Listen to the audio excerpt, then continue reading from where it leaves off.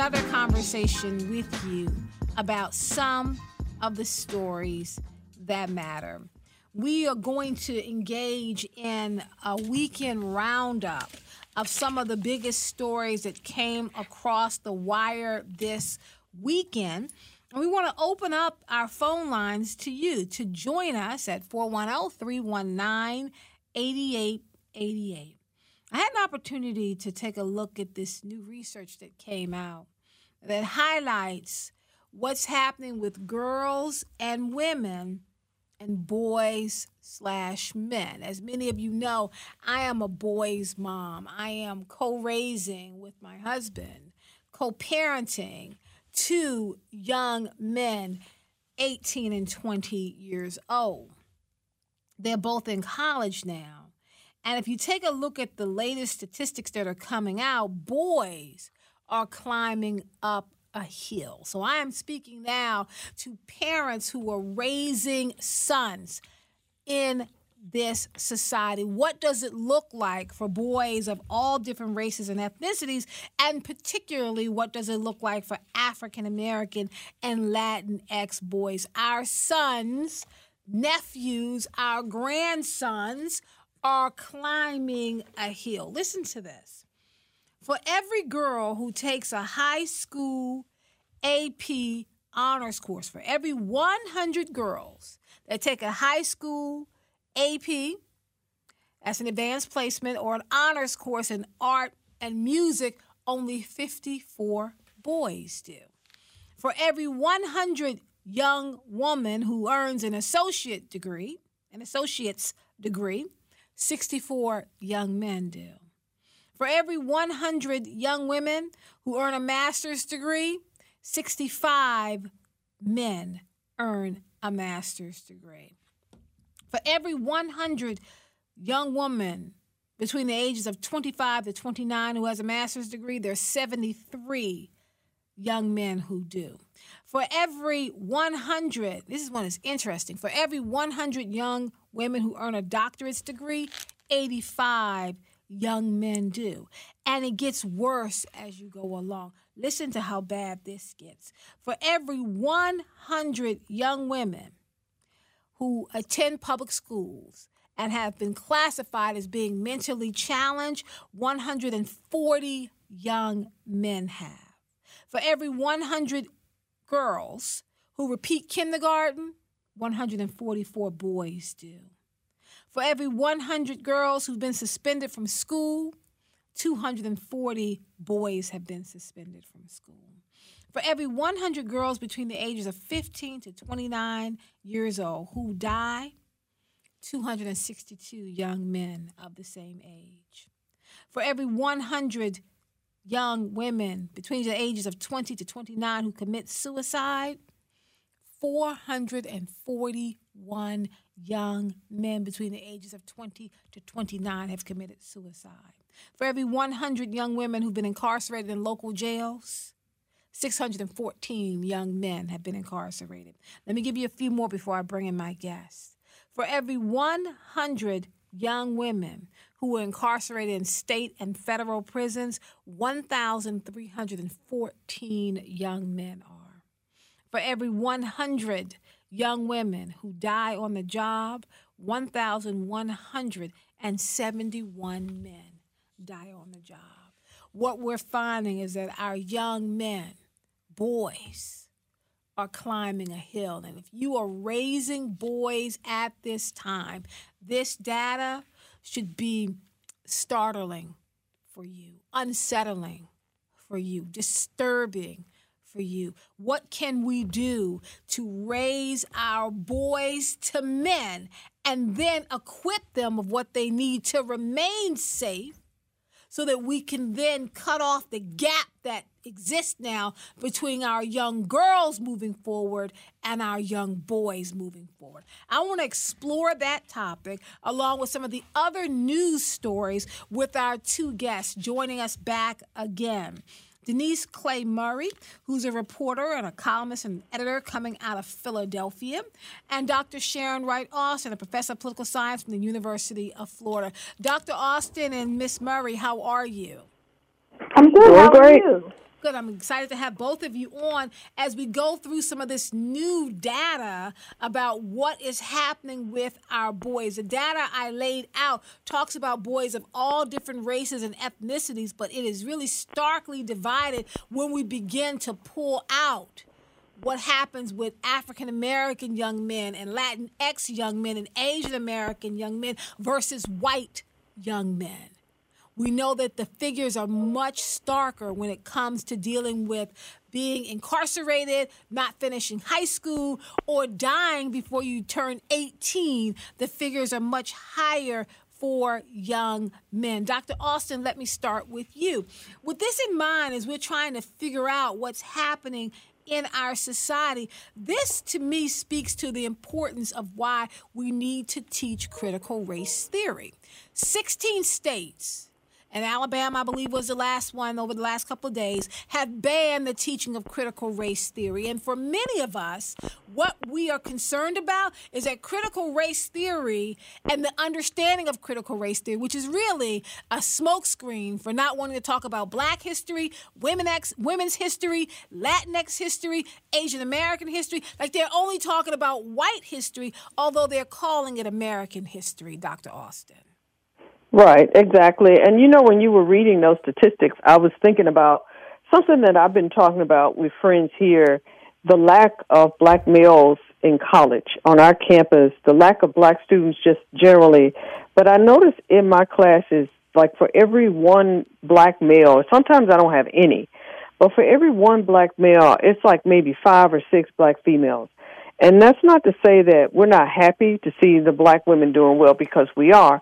But it is troubling when you just can't help but to wonder what's going on. I mean, and I'm even teaching a class here at my school that talks about the politics of race on our campus, and that's one of the questions that my class even debated about the lack of Black students, period, but especially of Black men. I mean, and just... I seem to have lost Dr. Austin. Are you still with us? Yes, can you hear me? Yes, I can. Okay, but I usually don't have very many Black males, and it's troubling because, again, it shows the importance of critical race theory. We need to teach the truth about our history, and we need to just come up with some solutions and understand what's going on in the Black community. We need to discuss these things and stop thinking about, we shouldn't even, it's divisive to compare the numbers. We need to talk about the fact that there's something going on, and we need to really figure out what it is. So critical race theory is just one solution, is teaching that, because, it's under assault, definitely here in my state, in Florida, but across the nation. But there are some other things that are going on as well, and we need to figure out what exactly is the problem. I wonder, Denise, I want to bring you into the conversation because today is the anniversary of the Million Woman March, which was organized in October of 1997. We know shortly after they had the Million Man March. Now, do you think that the way that we're watching young girls and young women succeed, can we trace it back to this time where we actually made a concerted effort to get more young women into college, to get more young women to be independent? Do you see a direct line between the two? Let me be brutally honest here. We have never really put a concentrated effort into Black women of any age. The fact that you have more young Black women going to college and doing all of that stuff is a function of their own desire to be independent, because we don't pay any attention to them. Because while I'm listening to all of the statistics you gave about Black men, and yes, they're bad, and they've been this has been the way it's gone for a very long time, I can name at least 10 nonprofit programs in just Philadelphia alone that have been put in place to address those issues. But for every 10 of those programs, there is maybe one that addresses the needs of young Black girls. And unfortunately, the way that we tend to handle these situations is we don't handle both sides simultaneously. We will work really, really hard to try to fix our young men, and that's important. I'm not saying it's not. But if we do not also keep an eye on the young women at the same time, what ends up happening is the statistics flip-flop, and we're right back where we started. Well, then let me just ask that, just to kind of follow up on that. Wasn't that the purpose of the Million Woman March, though? Wasn't that a time to focus on family unity, on what it means to be a black woman in America? I mean, at one point they were calling for repentance for the pain of black women caused by other black women. Wasn't that what we were doing back in October 1997, Denise? Well, we were doing some of that, but it was also, in a lot of ways, another form of second-class citizenship. Because if you remember the Million Man March in 1995, and I remember it because I had an editor at a newspaper I worked at, the Philadelphia Tribune, tell me point blank that I could not cover the Million Man March despite the fact that I was a senior reporter on staff because I was not a guy. So the Million Man March, for all the good it did, it also highlighted some of the sexism that we are still dealing with within the black community. And the Million Women's March was not only a way of getting, black women to come and put their issues to the forefront, it was also a form of damage control that was designed to make what the Million Man March didn't want to talk about, which was the fact that a lot of the men that were out there were going to go home and not necessarily address the main issues in their life, namely how you treat your female partner, how you treat your children with any kind of, and I guess the only word I can come up with, any kind of, meaning to it. And this needed to be addressed. Like I said, I'm not dismissing all of the statistics that have to deal with young black men. They're bad, and they've been bad for a very, very long time, and we need to address them. But if we only fix one side of the problem is still going to remain, and we have to be honest with ourselves about that. But it looks like, Dr. Austin, that we're missing black men, right? The figures that came across and were published in the New York Times, they published a research that show that we're missing like 1.4 million black men is what they're arguing. That due to what's happening with incarceration, due to what's happening with the ways in which our black men are targeted, that for every 100 black women in an urban city, there are only 89 black men. Right. I think if what I'm understanding Denise is saying, I agree exactly with what she's saying. You quoted some really troubling numbers, but nevertheless, we do need to focus on both the men and the women. And I think that's the problem. We focus so much on the disparities and how black men tend to be worse off because the numbers are showing that. But that means that sometimes people almost, it's as if they assume that black women don't have problems. And so that leads to just a lot of divisiveness and a lot of other issues because black women end up being ignored. Like here in Florida a few years ago, there was a woman named Marissa Alexander. We have a law here called Stand Your Ground, and that was the law that George Zimmerman used as a rationale for killing Trayvon Martin. And so, that case, of course, received a lot of attention, and rightfully so, because Zimmerman eventually was found not guilty for murdering this man, and he used Stand Your Ground and said he was practicing self-defense.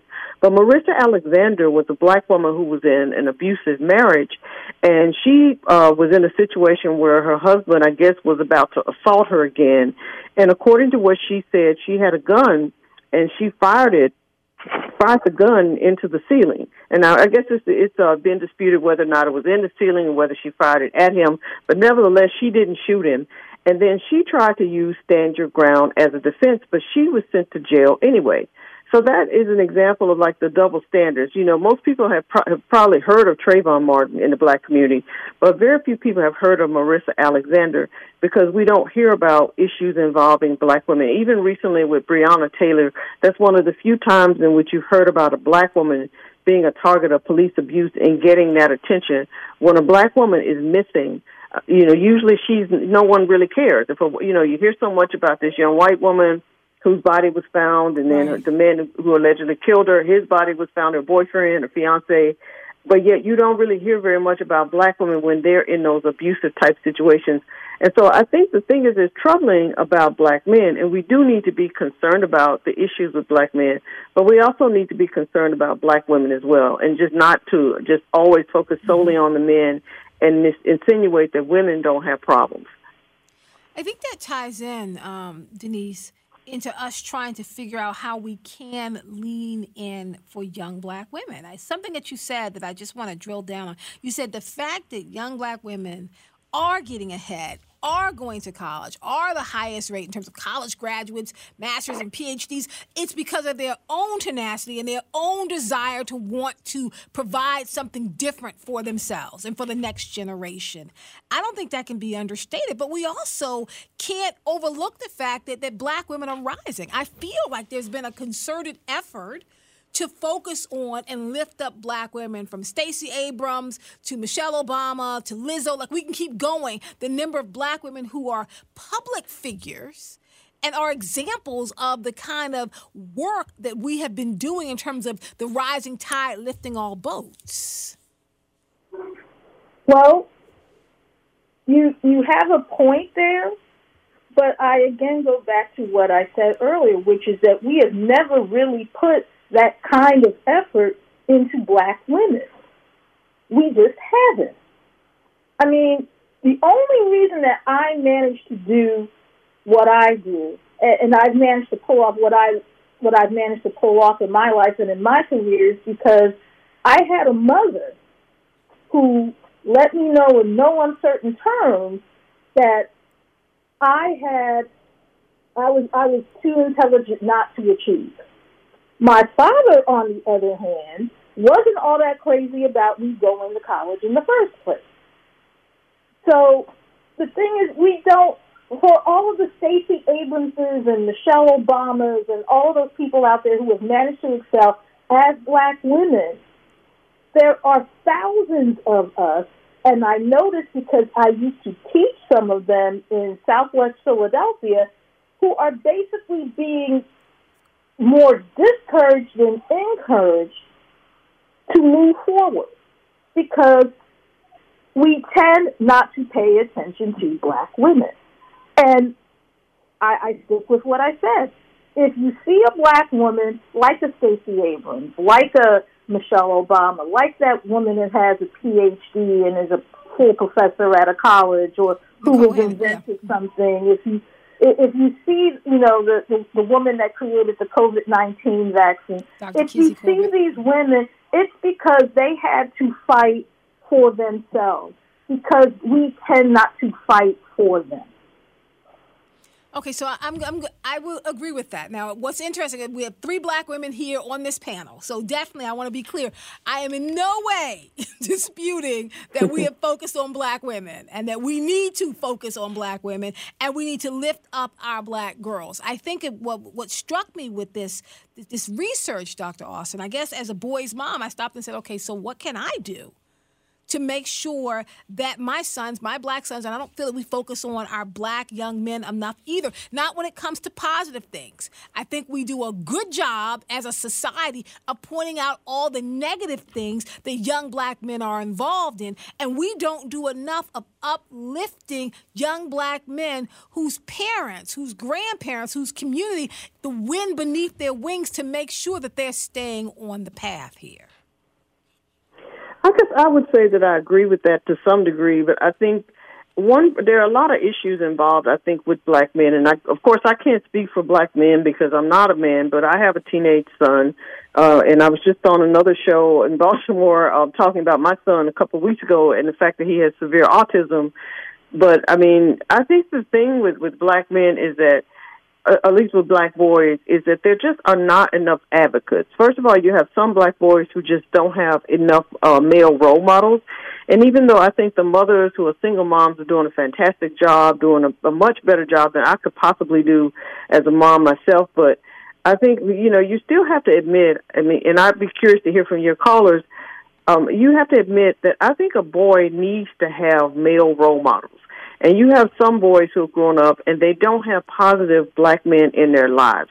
And so I think that's a large part of the problem And then also, I think even with just the way that the schools treat black boys, like they're more likely, I don't have any numbers or anything that I can cite, but I would be willing to bet that black boys are a lot more likely to be put in special education absolutely. classes. That's what the statistics show. Yeah, because, of course, my son needed to be in special education because he has a disability. But, I mean, I have seen over the years boys who've been in my son's class who've been really, really super smart boys.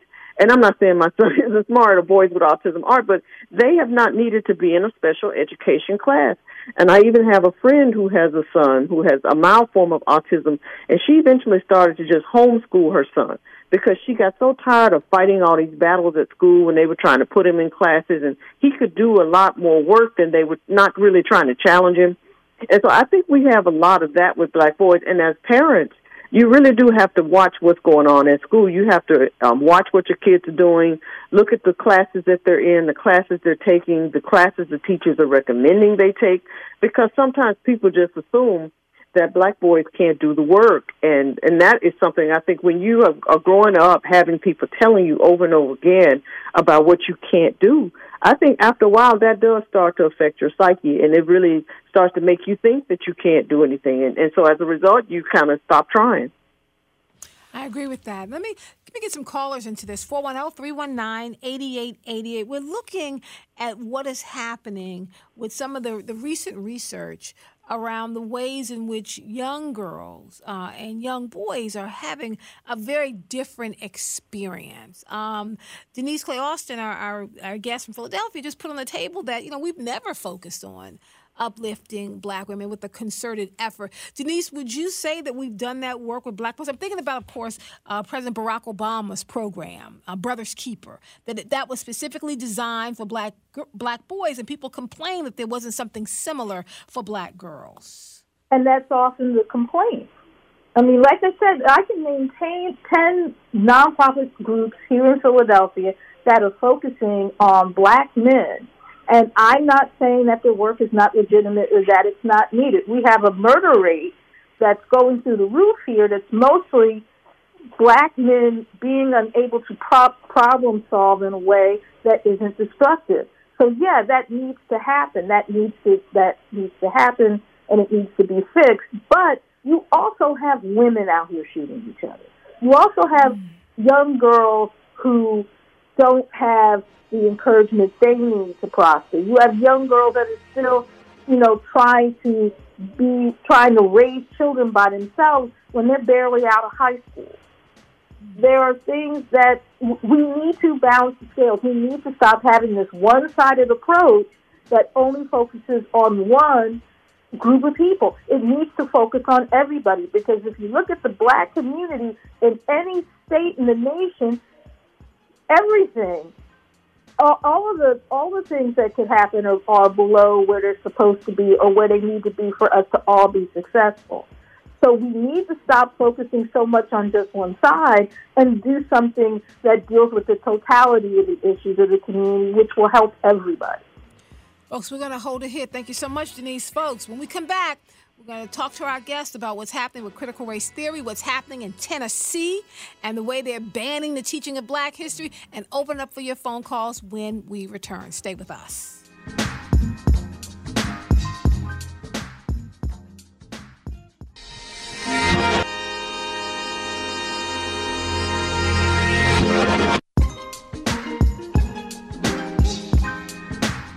Welcome back to Today with Dr. K. I'm Dr. K. Wise Whitehead. I'm joined here by Dr. Sharon Wright Austin, professor of political science from the University of Florida, and Denise Clay Murray, a reporter, columnist, and editor from the Philadelphia Sunday Sun. She has a column there and in the Philadelphia Magazine, and she has an Everyday People column in the Philadelphia Public Record. We're talking about a roundup of the week's news, and we started with the recent data that came out about young boys and young girls and how there's a marked difference between the success of young girls versus the lack of success as it lays out for young boys. I invite you to join our conversation before we begin to talk about what's going on in Tennessee. Let me go to Gene from Pikesville. Gene, how are you? Oh, I'm fine, thank you. And what is this, afternoon? Good afternoon, everyone. I'm confused. Dr. K, I'm always confused when I call him. Success. You use the word success. and then you're measuring the success. How? You're saying that the young ladies are becoming educated and getting degrees, and on the back end, they are being rewarded with, they're getting paid well. The young boys, you're saying, are not, because I only could speak for myself. We took the approach that my son was not a good student, but he loved technology. And so we said, okay, well, let's just encourage him to be, one of these computer kids, right? And so now he's a programmer analyst and writes code with a lot of people from India, and he makes the same amount of money as his girlfriend, who has graduated from med school. So is he successful? But in terms of talking about success, what we're trying to figure out, Gina, I want to make sure I understand your question before I ask the guest to answer it. In looking at the statistics, it was talking about, like, for every 100 young girls to graduate from high school, they were saying only 84, young men graduated. From every 100 girls who got a master's degree, maybe 72 young men got a master's degree. Well, it wasn't really comparing it in the way you're comparing what they're trying to talk about across the board. They were looking at broad statistics, not anecdotal stories of one story of success, your son and his wife or girlfriend, but talking about across the board the number of young girls and how they're achieving versus the number of boys. So I don't know what you mean by success. I get that, Dr. K, but what I'm saying is, how are you measuring this? You know what I mean? It's like they were looking at graduation rates. They looked at incarceration. They didn't talk anything about making money. They talked about the number of people getting master's degrees, BA degrees, getting what incarcerated. What good is it getting it if you're not going to make money? They weren't. This does not talk about making money. It was talking about degrees. Okay, I get it now. Okay, no problem. Thank you very much. Thank you. And so I'll come back to you, Denise, in terms of talking maybe a little bit about what Jean was getting into, because the study wasn't going into, it wasn't anecdotal stories of success. Oh, I have a degree, my husband doesn't, he makes more, or we both have degrees and we have more. It wasn't kind of breaking it down like that. Do you think maybe it should begin to get into the weeds with figuring out how girls and boys are doing, or young men and young women? It would make more sense, because when you don't get into the weeds, it ends up being these big headlines that lead to more so arguments than they do discussions on how we can level the playing field for everyone. When you just put statistics out there, but you don't necessarily put flesh them out, people tend to work using those statistics, and that may not be what is needed. I mean, community colleges are places where people are getting training and different things, and they don't necessarily have to go to a 4-year school. Or, there's technical schools. There's all these other different things. Even in high schools, they have vocational technical high schools where you can learn stuff, where you can get licensed to do certain things, the minute you get out of school. And, not everyone needs a master's or a PhD or something like that in order to be considered successful. I mean, in a way, you come dangerously into the realm of respectability politics when you make degrees the main criteria for success. Well, now that is very interesting. Okay, so I want to piece that out, because when we get into respectability politics, and that is research that was put forth by Dr. Evelyn Brooks Higginbotham out of Harvard, who really is the first one to lay on the table respectability politics. Before we go too far into that, Dr. Austin, I just want to ask you, when we're talking about the research, I know you're trained as a political scientist, I'm trained as a historian. I look for the big numbers, the big data. I want to know the bigger, broader story that may not get into the weeds. From your perspective, how important is it to do what Jean is talking about, really start to piece out these kind of the individual data points to get a better story of what is happening? I think he raised a really good question about how do we measure success? Because as he said, I think he said his son is making just as much, if not more, money than his girlfriend, who's a doctor. Right. And so I think that that type of data should be included, because usually men tend to make more than women. And especially with black women, we tend to be the lowest paid workers out of any other group. And so it's going to make you wonder if a man has less of an education, but yet he still is making more money than a woman who has a doctoral degree, a medical degree, then that is something that's interesting because that brings in a whole other set of questions. Is he making more simply because of his gender? And in the black community, we tend to, of course, focus more so on race because most of us are affected more so by racism than black women are by sexism. But that would kind of lead to some questions as to, even if a black woman has more of an education, is she still going to make less money than a black man who has, even if she has more of an education, is she still going to make less money than a black man who has less of an education?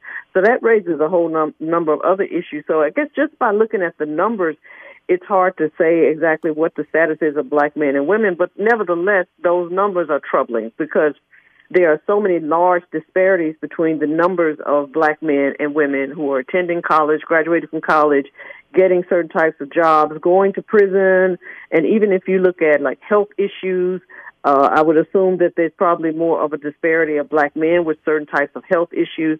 And so whether we like it or not, we do have to acknowledge the fact that, especially when it comes to education, that black men are just not getting the same type of achieving the same educational levels as black women. And we still need to find out what exactly is the problem and how do we address it.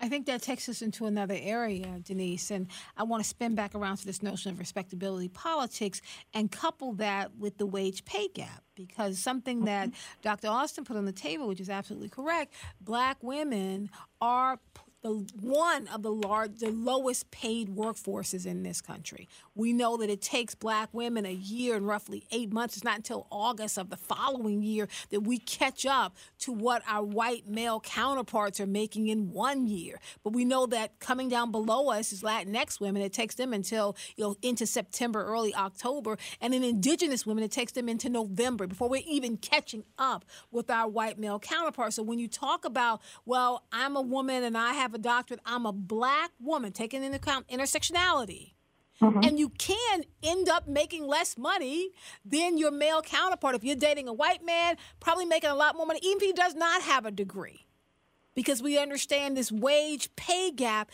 and the discrimination that for black women affects us on both the gender line and on the racial line.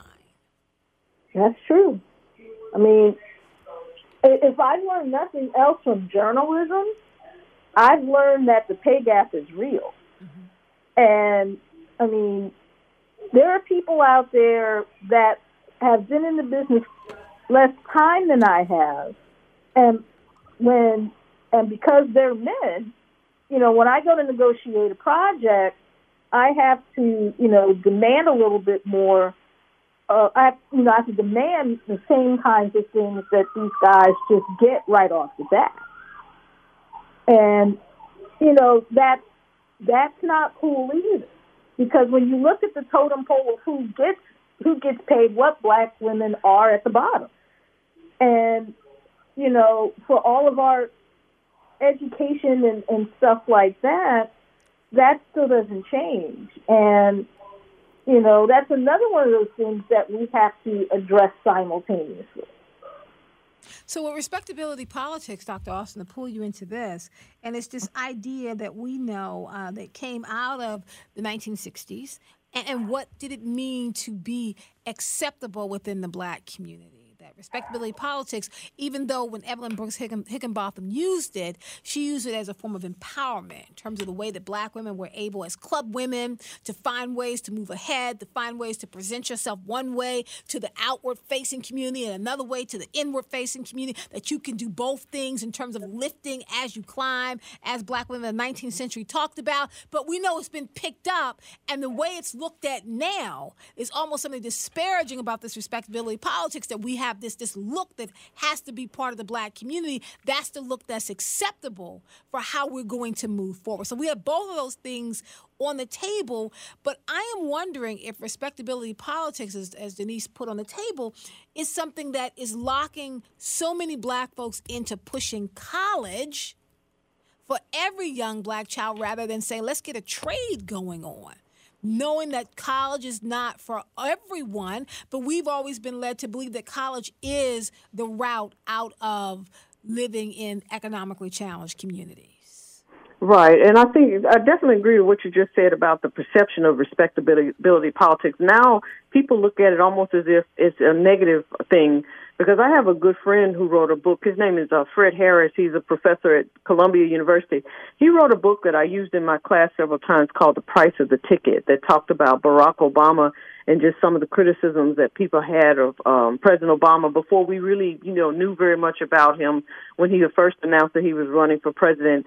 And a lot of people said that when President Obama was giving speeches, he would always, when he was before a black audience, say something that was almost scolding them. Like once he gave a speech on Father's Day at a predominantly black church, and he talked about the fact that, their black fathers are just not in the home and that type of thing.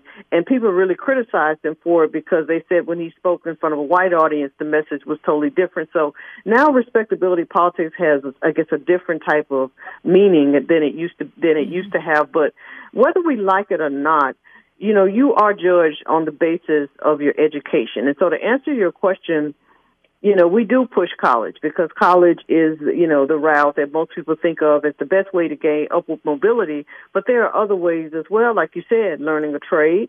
And then also we can't forget about the military. Despite the problems in the military historically over the years with race and racism, a lot of people, especially in the black community, have used the military as an upward mobility way to gain upward mobility. And so I think we push education. I don't even know if it's because of a politics of respectability, but we push it because we know that that's the best way to really be able to enhance and improve your life. Your quality of life is if you get an education, but you really have to want to get one, because as a professor for the last almost 30 years, I have met students who've been in college, but it was obvious they just didn't want to be there. They wanted the degree, but they didn't want to work for it. It's almost as if they felt like, I don't run into very many students like this, but every once in a while I'll have one who will just come in and they just feel like I shouldn't have to write a paper, I shouldn't have to take a test, I shouldn't have to do anything because I should just be able to get this degree without having to work for it. So I think the politics of respectability is really just realistic, because whether we like it or not, you have to either get an education or learn a trade or go to the military or do something else constructive with your life. And that's not trying to tell your kids to be respectable. That's just telling them just the reality of just the way things are in America and just really the way things are all across the world. I wonder, though, when just laying that out, I'm not sure if there are that many options, Denise, right? So you either go to college, and your path to college, if you come from a family that is economically advantaged and parents can pay for, that's a different experience. But you may be going to college taking on more debt because you got to take out loans to get through college. And if you're not choosing the right major, Denise, you're not going into some six-figure job to pay off your loans immediately, right? So the second, you learn a trade. Third, you go into the military. And going into the military, the road to get there is, of course, a little bit longer than the way it used to be. I can't do anything, so I'm going to join the service. Now, you need to have skills coming in the door, or maybe you have another type of, maybe you're an entrepreneur. I mean, it's not a lot of paths when we talk about what does it mean to work for upward mobility. We want young people to work for what you love, but you want to be able to work what you love and also be able to pay your mortgage, right? Denise, like get you a car so you can keep moving, but you got to be able to do that as well. That's true. And but when I hear the phrase respectability politics, it doesn't necessarily mean what you do for a living to me, or at least not to the young people that use the phrase in my presence. They're thinking more about how you present yourself. Like, for example, Lizzo, who has taken to wearing, sheer outfits that are see-through and expose parts of her body that tend to make people, get up in arms and, oh, how can you do that? How can you present yourself that way? You're just being nasty or fast or whatever. And that is what the young people who talk to me about respectability politics are talking about.